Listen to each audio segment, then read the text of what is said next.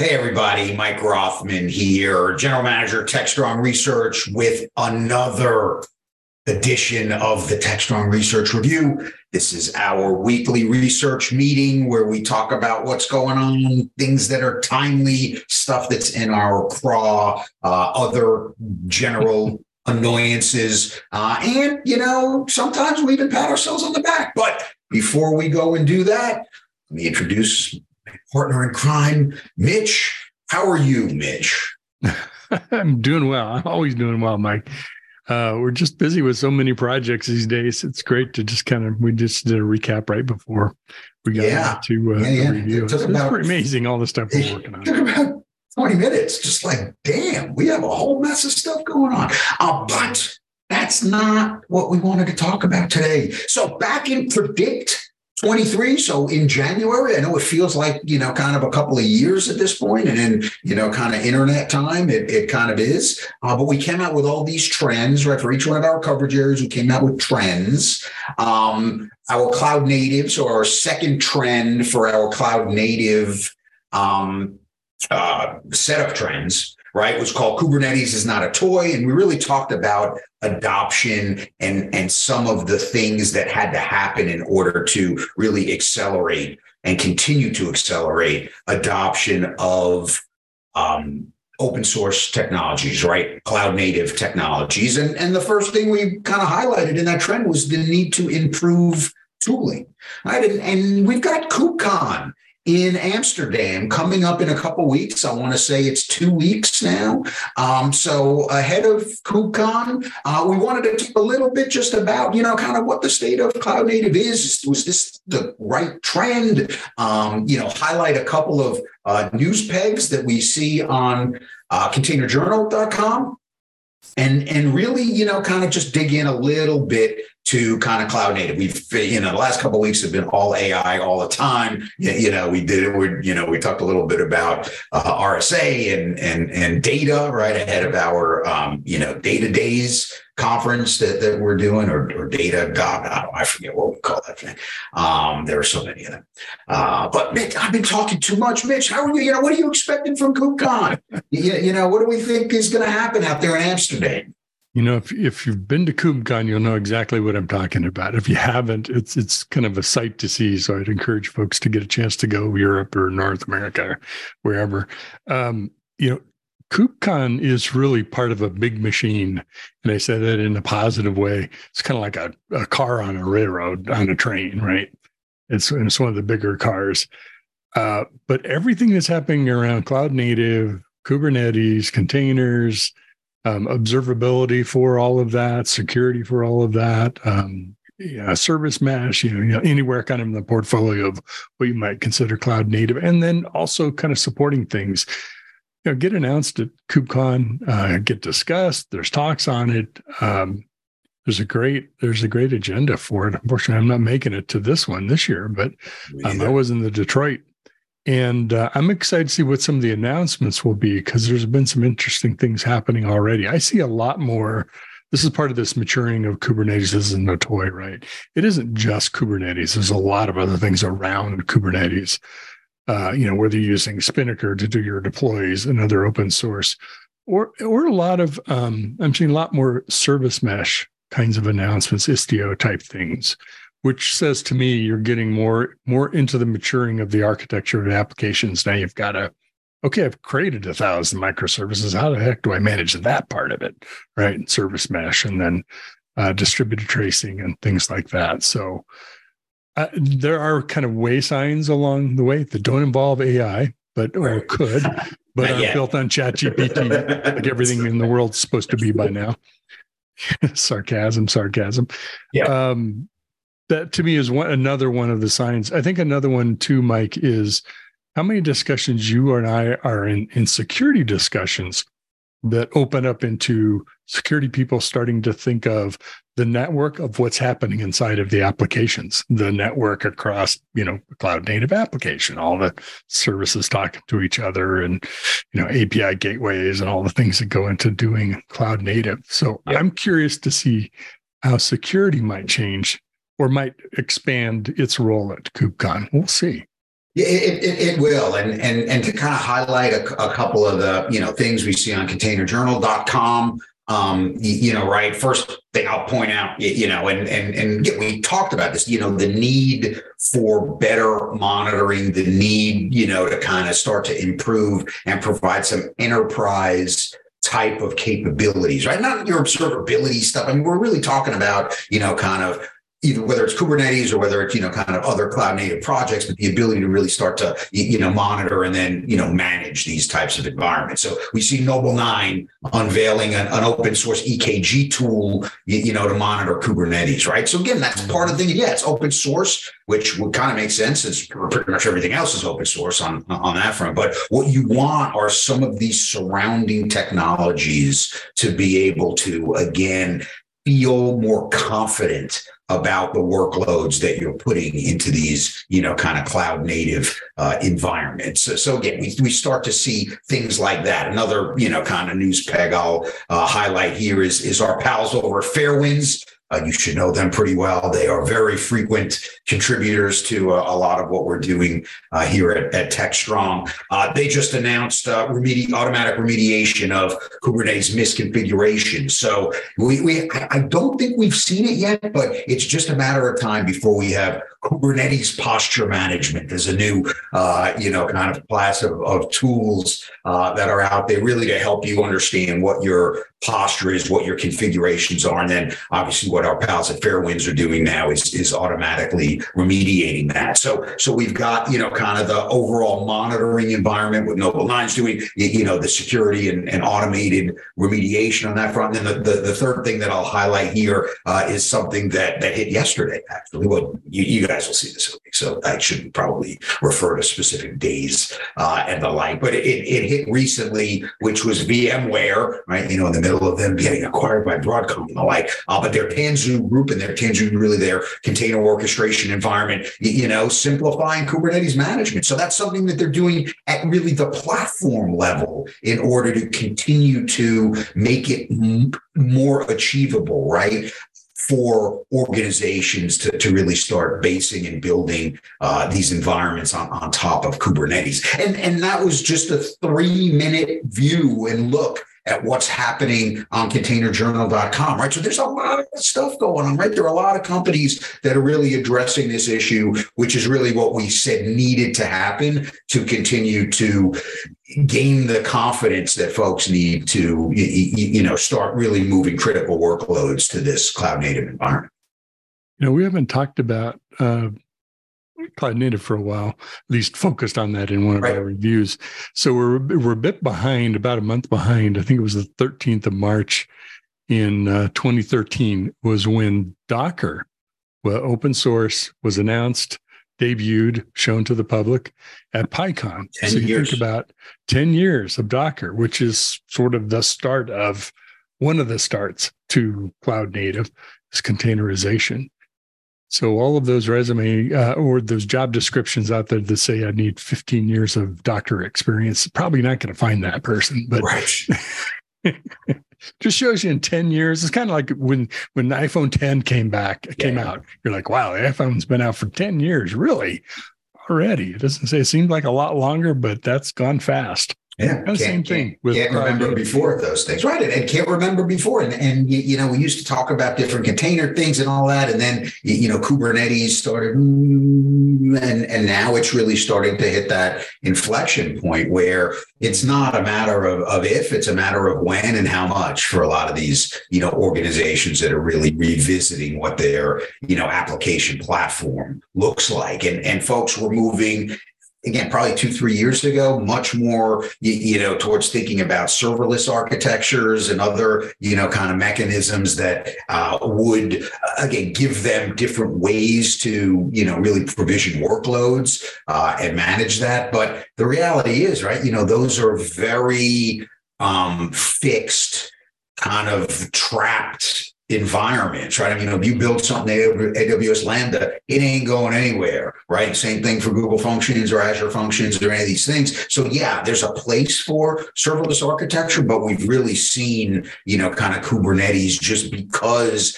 it does provide the myth right? Or the promise, I guess promise is a better way to put it, right? The promise of portability, that it just makes it a lot more comfortable for organizations, notwithstanding the complexity of it, but it just makes it more comfortable for organizations to really consider that as their base platform for these new modern applications.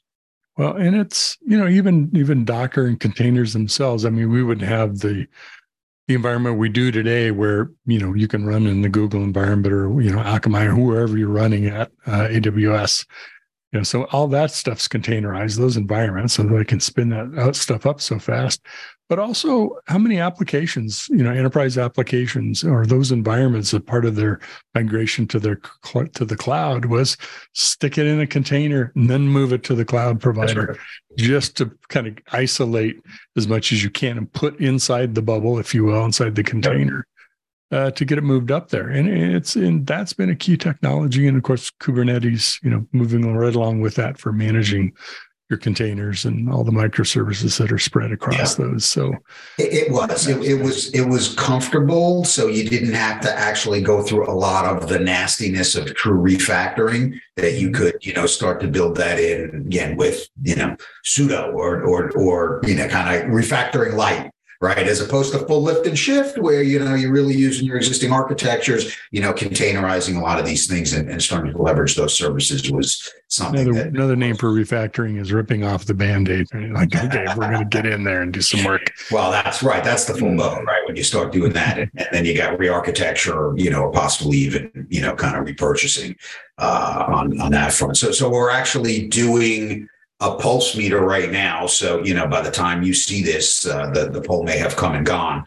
But we are doing an application modernization poll to understand where folks are, about how much is still lift and shift versus, again, refactoring versus actually re-architecting some of these things. So again, this is an area that we are spending a decent amount of time thinking about because, again, we view a lot of the surrounding technologies, a lot of the surrounding products as critical success factors to enable, again, the continued acceleration for workloads being, kind of placed within a Kubernetes type of orchestration environment. I have a question. Get your thoughts on this. I've been thinking lately that we hear a lot about application or app modernization. It's not equivalent, but I feel like in some ways that's kind of becoming the replacement term for digital transformation. We're all kind of tired of that term. So at least for part of the Venn diagram, we talk about it in terms of app modernization. Yeah. You think I'm full of hooey, or does that make sense? No, but I think what you're doing, and a lot of that is by proxy of where we sit in the hierarchy and who we talk to most of the time. Digital transformation kind of happens if we think of left of boom, right? And security folks always think in terms of the timeline. When did we get hit? What happened? How quickly until we remediate? So if you think about, kind of shifting left, not really shifting, or use the words, but moving earlier in the timeline, you have some kind of business catalyst that is driving folks to think about, kind of how their applications need to meet those needs. Right? How are we going to meet those requirements? That out of that discussion comes application modernization, right? Because you either look at your existing thing saying, I can fix it, I can replatform it, I can refactor it and get it to where it needs to be to meet this business requirement, or I got to throw it out and then start thinking about really a modern development, kind of process, which, again, gets back to, either re-architecture or repurchase, which is I'm going to throw it out and I'm going to buy a SaaS thing, or I'm going to start from whole cloth and do it that way. So I think the answer is both are true. It really just has to do with it. If you're, particularly focused on the tech stack, then you'll hear much more about application modernization than you will about business transformation, because that tends to happen in a different area of the exec floor. Mm-hmm. Well, maybe then it is a product of where we are in the digital transformation life cycle, because we built a lot of new things, right? We automated a lot of things. We now have curbside delivery or whatever we needed to do, right? Or whatever new digital experiences that we were creating over the past, 2-3 years.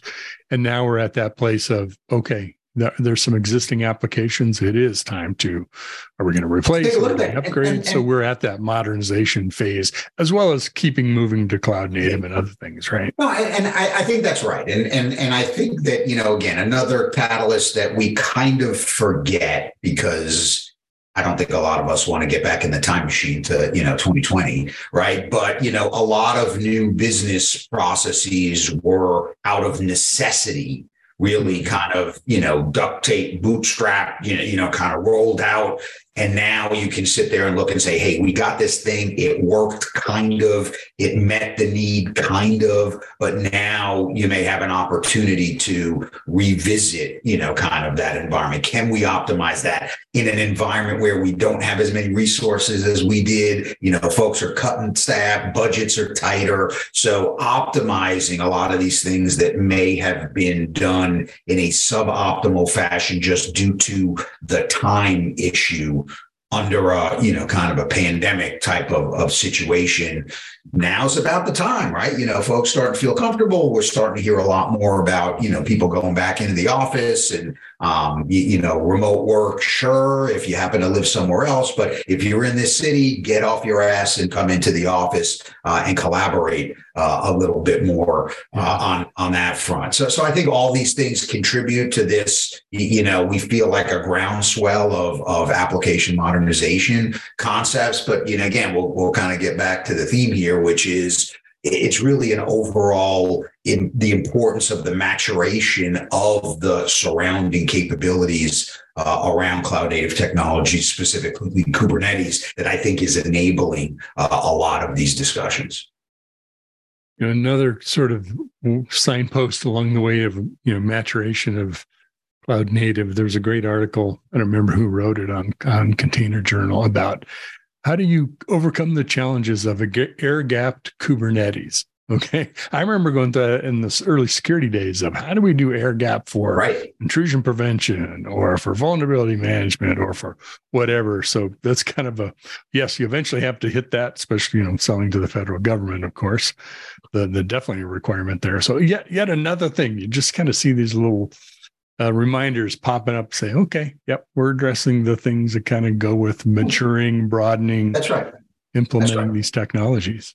Yeah, stuff that we had largely, at least, I wouldn't say we mastered them, but kind of started to figure out, kind of in traditional infrastructure land, we've got to go back and start to think about how that works in a cloud hosted, kind of Kubernetes orchestrated cloud native, type of environment to enable you to, again, feel comfortable about moving these workloads. And that's what it's, when you think about it, it's psychology, right? There's not a technology driver, there are technology constraints, right? But you're not going to go because you feel like, okay, the technology's there, right? It's an emotional thing saying, you know what, I'm willing to bet my job on the fact that these things are ready. You always have the front end of people who are like, you know what, I don't give a rat's ass about my job. I want to do cool stuff, right? And if it goes down in flames, I'll jump out, in my parachute and land somewhere else. And then you need that, right? You need the innovators who are going to push the envelope on that stuff. But when you get to the mass market, when you get to the, kind of early and then the late majority, if we, dust off Jeffrey Moore's terminology back there, that's crossing the chasm for all you kids out there. Us old guys remember that, but, some of you kids may not be as familiar with Jeffrey Moore's architectures. But as your early majority, as your late, kind of majority gets into this, it really is about that emotional, yes, this is established. Yes, my buddies are doing it. Yes, I don't feel a risk to my job security if I start to adopt these technologies. And that's kind of, again, those are kind of the things that we need to see in order to, feel comfortable that we're moving in the right direction. And I think we will. And that'll be interesting to, again, see what we see out of Kubernetes or KubeCon KubeCon in Amsterdam in a couple of weeks, see, to what degree at the RSA conference, which is a week after that, we hear a lot about Kubernetes security and see how many of these cloud native companies are doing both, right? So that'll be a little bit of an interesting Venn diagram in terms of kind of playing into the security audience, and to continue to go back and revisit our trends, throughout the year and point out, hey, this was dead on, right? This maybe a little bit less so, this third thing, was kind of getting there. The jury's still out. And the good news is we're a third of the way, or I guess a quarter of the way through the year. So we've still got time to be right. Well, that's why you revisit those, every so often, so you can modify what you meant at the time when we set that prediction, right? Mitch, you're not supposed to tell folks the old analyst. Well, this is behind, inside the brains of the analyst. That's true. If we're going to be insiders, we should be, just candid and honest about exactly how we do things. Sure, that's what we meant. So good. So that's great. So other announcements we have to think about, Mitch? Stuff we need to tell the audience about? Yeah, we're doing some work, kind of give you a little bit of a preview. We're doing some work with Container Journal. That's been I guess, the third site that we set up after DevOps and Security Boulevard. And it's really much more than containers, and it's taken on a life as a cloud native kind of focus. And so we're going to do some work to really highlight the cloud native aspect of it. You'll see some announcements about that site and some cool things that we're doing. And we're also kind of kicking around what we're going to do in the AI world. This is something we've been talking about. Is this the right time to kind of put a focus on that, in addition to what we talk about in the individual sites and things like that? So I think you'll see us do some more there as Techstrong Group, and we as research, of course, already doing a lot of work in not just containers, but cloud native, and AI is a big theme of that as well, as well as data. So those two things are kind of elevating, I think, in our psyche, our view, kind of looking at the horizon, and to see more of that from us in research and us and Techstrong Group as a whole. You bet, 100%. So we've got a whole bunch of cool stuff planned. AI is certainly going to be an area of focus. We want to do kind of a broader research project on that in the near term. Edge computing, when we talk about, again, cloud native and how a lot of those technologies are really being moved out to the edge to really start tracking, some of the use cases and the adoption for, these innovations. So we've got a whole mess and a bunch of security things that we think are important for folks to track. So we'll be, launching a number of cool initiatives over the next couple of months on that front. But do stay tuned for the relaunch of Container Journal. That is going to happen in the very near term to make it, I would say, more cloud native friendly. And we've got a lot of stuff going on. So it's been great. So Mitch, always good to, kind of do the research review, our little research meeting. I think we learn something every time we, revisit our focus and touch base, and all you folks get to kind of ride shotgun and hear, kind of our internal debates and discussions. And see us at RSA or live streaming on Techstrong TV and our site. So that's right. And if you're interested in interviews, right, we still have open interview slots at both KubeCon and RSA. So reach out to us. And as always, with any questions or comments or feedback, we are happy to engage and discuss, what we're doing and how we can make it better, right? The community makes our research product better. So please let us know what you think at any given time. Sounds good. Until next time. Till next time.